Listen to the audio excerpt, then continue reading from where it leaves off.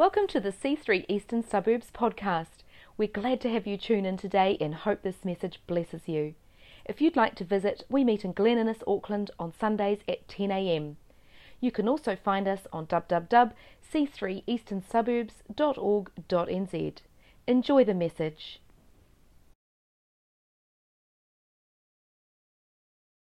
Having this whole thing of the Spirit of God bringing things back to life, and that's why the series is called Back to Life. And this thing's coming back together again, and it's revive, it's new life, it's breathing new life, it's revival. Who wants some revival? Yeah. Who needs revival? Yeah. Who's got things in their life which are dead and needs to come back to life? I think we all have things which, dreams, visions, things which have happened, which go, man, what happened to that? How come that thing fell over it? And then God wants to bring it back to life. That God would breathe new life into us. Who's ready for some of that? Yeah. Because that's what the next series is going to be about. See, the gospel message, the message of Christ should bring life. Like when we come into church, when we gather together, there should be life and liberty and freedom around it. Right from the beginning of creation, what did God do? He breathed life. He said, come on, let there be light. He spoke over the circumstances. He spoke to things and they came alive. And so over the next few weeks, this is what it's going to look like over the next few weeks. I've got Back to Life for families. If you've got families which need restoration, you've got people, if you've got prodigal sons and prodigal daughters, if you've got people or parents who you need to pray for, we're going to be believing that life would come into those situations. We're going to do Back to Life for healing. We're going to do a healing service. I know, crazy. But we're going to pray for the sick and believe that the power and the presence of God would come and people would be healed. We're going to Back to Life for business.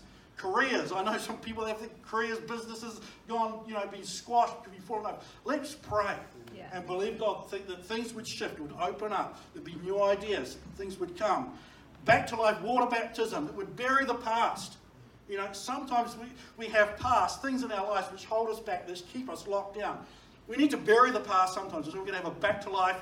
And if you need to get water baptised, it's time to get water baptised. Because it's cold enough, right? Yeah. Come on, you won't forget it. It'll be awesome. And so we're going to be doing that. So that's what we're going to do. And also, we're going to share like a resurrection story each week. In the Bible, there's so many brilliant stories of people coming back to life. And it's kind of crazy. But it's the Spirit of God brings things alive. The people which are raised from the dead. And we're not starting to kind of put this together and think about this and pray for it. It's a difficult thing, right, when you start to preach about people being raised from the dead. Because I think there's like two directions we can go. We can make the mistake of preaching it as like it's just a story, right? It's just a metaphor, it's just a fable, it's just a parable or a good moral story, which happened thousands of years ago, which, hey, we can do that. But I believe there is actual resurrection power here and today and now. Who believes that? Yes. That there is resurrection power available to us.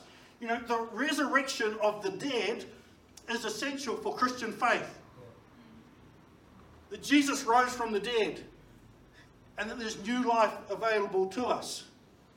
The other mistake that we can make is going the other way and preaching that it is a resurrection of things coming alive is a God-given right and it's a guaranteed outcome. That we pray a quick Sunday Monday, pray over things, raise up in Jesus' name, and it's all good. And I don't want to give people false hope around this as well. I know that people can get raised from the dead.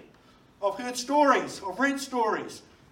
But personally, I have not seen many people be raised from the dead. In fact, none, if I was to be honest about it.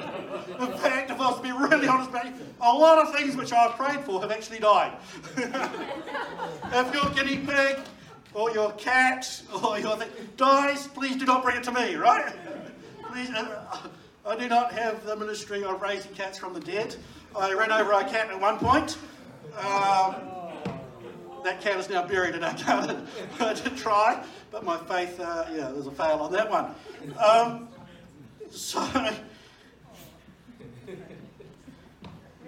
So rest in peace. If I had raised somebody from the dead, you would hear about it. Let me know that. I will tell you the story every week. We'd be preaching the raised from the dead every week. That story would somehow get into my sermon. We would be Back to Life Church, would be the name of the church. There would be Back to Life. I would have the Back to Life movie. And we'd have back-to-life coffee cups, would be awesome. And yeah, it would be fantastic. But unfortunately, I have never raised anyone from the dead. I will give you, however, I do have my best back-to-life story, which I will share with you now, just to make sure that you feel that I am an okay pastor, and not a total failure. When I was in Christchurch, as a youth pastor, I had a car. I know that's good. And I kind of dedicated the car to God and said, if I need to travel anywhere, pick people up, anything, I'll just drive. That's cool. God, it's your car. We'll take you anywhere. Anyway, after many days, the car died. And being the faithful youth pastor I had no money at all, as youth pastors never have any money. And so I parked the car on the side of the road. Well, I took it to 3 different mechanics to try and get a cheaper deal, but the engine was stuffed. It needed a total replacement engine on my car. And so it sat on the side of the road and I walked for a while. After a few months of the car sitting on the side of the road, I thought I need to actually sort this out. And so the car battery had died by then because it just sat on the side of the road. So I went and recharged the battery, started the thing, and it just went. And it continued to go. It was a miracle. Honestly, it was a miracle. The car just continued to go. And it went and went. In the end, I moved to London, I sold the car, and it continued to go. As far as I'm concerned, the car is still going 20 years later. It is the miracle car. If you ever buy that car, it will go forever. It's amazing. But it came back to life. That's my story. Come on. I need a little, come on, give me a hand for that story. That's a good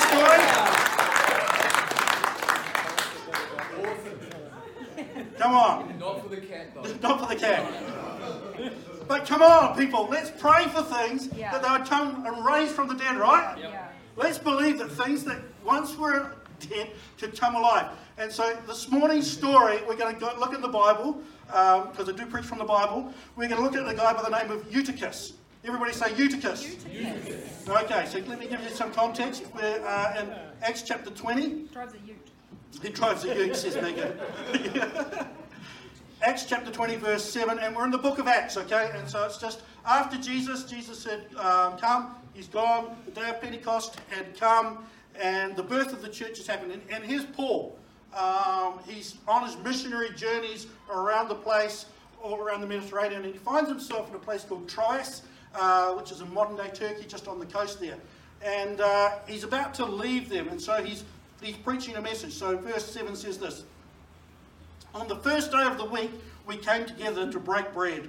Paul spoke to the people, and because he intended to leave the next day, he kept on talking until midnight.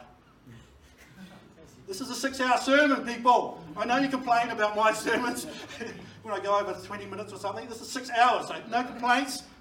No complaints, please. 6-hour sermon, and if you read it, he also then continues preaching till daybreak. That's a long church service. Okay, it says there were many lamps in the upstairs room where we were meeting. Seated in a window was a young man named Eutychus, who was sinking into a deep sleep as Paul talked on and on. Okay, when he was sound asleep, he fell to the ground from the 3rd story and he was picked up dead. Okay, my question this morning is, are you spiritually dozing, people? Are you half asleep at the moment?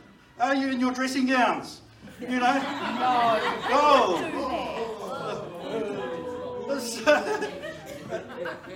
It's so easy. It's so easy to go through the motions of Christianity. It's so easy just to go through and just doze in church. I know 90% of you, when we did church online, were watching the comments rather than any of my brilliant messages, right? Let's be honest about it. As well as. We can multitask. Yeah, multitasking. I can't multitask. Half still in bed, and you know what it's like in church when your head starts to, yawn, and you're trying to nod off, and you're trying to look away. Actually, we're going to play this little clip. This is what most of you guys look like in church. Let's play this Mr. Bean clip. Thanks, Georgia.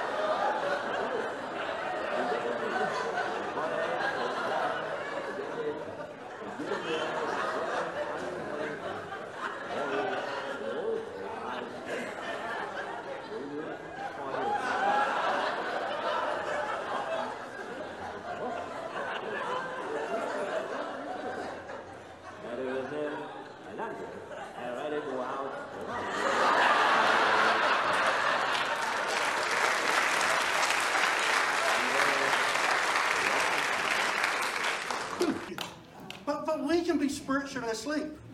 We can so easily be spiritually asleep and going through the motions, so much so that we can be in danger of falling out the window.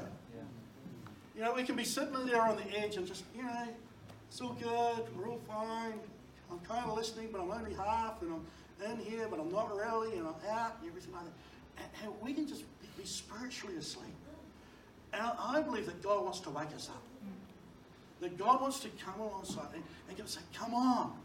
That we would come alive. That there would be a vibrant, alive, living faith which is attached to how we operate and who we are. That God would get a hold of us and wake us up. In verse 10 it says, Paul went down. He threw himself on the young man and put his arms around him. Don't be alarmed, he said. He's alive. Then he went upstairs again and broke bread and ate, and they talked until daylight, and he left. And the people took the young man home alive and were greatly comforted. And it sounds so like just so matter of fact, but it's such a cool story. And it's like Paul, the supernatural defibrillator, that he needed a few volts of the Holy Spirit, of the power of God, to bring him back to life. Who needs the Holy Spirit defib? Yeah, come on. Come on.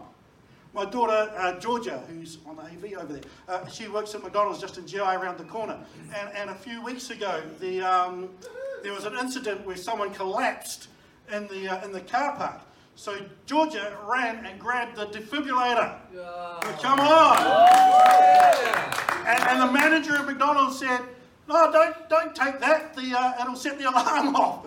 And Georgia says, there's a person who needs it. I'm taking the defib. And so she grabbed the defib, ran out, and then another person who was a medical person or something, they powered the thing up, zapped the person. The person came back to life in Jesus' name. They called the ambulance. That's the true story, eh? True story, yeah. Maybe a little more dramatic. That was dramatic. It was dramatic. Yeah. And came back to life. But we need to get those blooming defib things out and give us a little bit of a kapow. Yeah. Say, come on, wake up. Back to life. We need a bit of a shake-up. Don't get complacent around the things of God. Right now, what do you need bringing back to life in your world? If you were just to think, just for a minute, what is the thing? What is the thing? Maybe it's a dream, maybe it's a venture, maybe it's a relationship, maybe it's a business thing. Maybe it's spiritual vibrancy. Maybe it's just your relationship with Jesus. Maybe that thing's just gone a little bit, lost my voice. Just gone a little bit dozy. Just a little bit dozy. Just been, we've been in lockdown. It's just, haven't had time, even though you had lots of time, but I haven't had time to read the Bible. haven't doing that thing. But if you leave it too long, you're going to fall out the window. See, but what do you need? What do you need? See, what I love that says about Paul there, he went down and he took hold of him. He embraced him. He took hold of him and he embraced him. See, so often that when something is dead or when something is dying, what do? We run away from that thing, right? We avoid it. I don't want to go there. But what if God was calling us to go to that thing and embrace? And somehow get some supernatural power. When you take the defig machine, you've got to get down. You've got to place those things in the right place and transfer of power at that time. See, what is it that is maybe is just asleep at the moment? I've been reading through all these different passages around resurrection. And what I've noticed is often Jesus or Elijah or whatever say, oh, no. They're saying they're dead and there's weeping and wailing and gnashing of teeth and, it's all going on. And Jesus will just say, no, it's all good. It's just asleep. Just asleep. And what is it that you may think has died or you may think is, that thing's over? And Jesus is saying, no, mate. It's just asleep. All it requires is my touch. All it requires is an embrace. All it requires is a bit of attention. And that thing will spring back to life. And the power of God will flow through it. And rather than being at that point going, oh no, hands off, I don't know, I can't deal with this thing right now.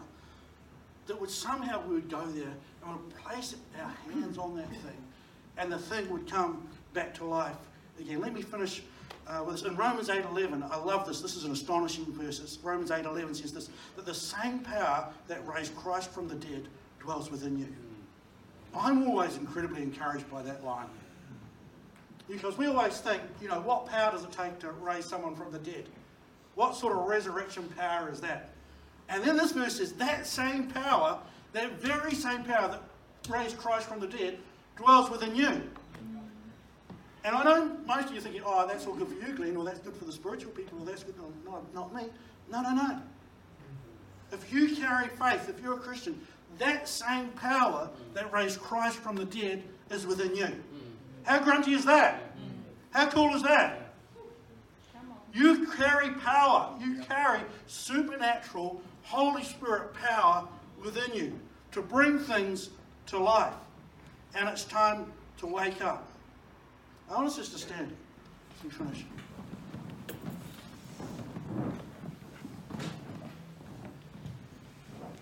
Now, usually at this point, I would love to come and just lay hands on you and impart some supernatural power. We're not going to do that this Sunday because I'm just trying to keep a little bit socially distant and just aware of that stuff. But over the next few weeks, what I want us to do is just get prepared to have a supernatural touch of the Holy Spirit and the presence of God to bring some things to life in the name of Jesus. What I want you to do this morning is I'd love you just to position yourself. Maybe raise your hands. Maybe just in that place. See, because God can touch you wherever you are. He can meet with you wherever you are. He can come and shift things wherever you are. So why don't you just close your eyes and just position yourself in that place. The Spirit of God would come.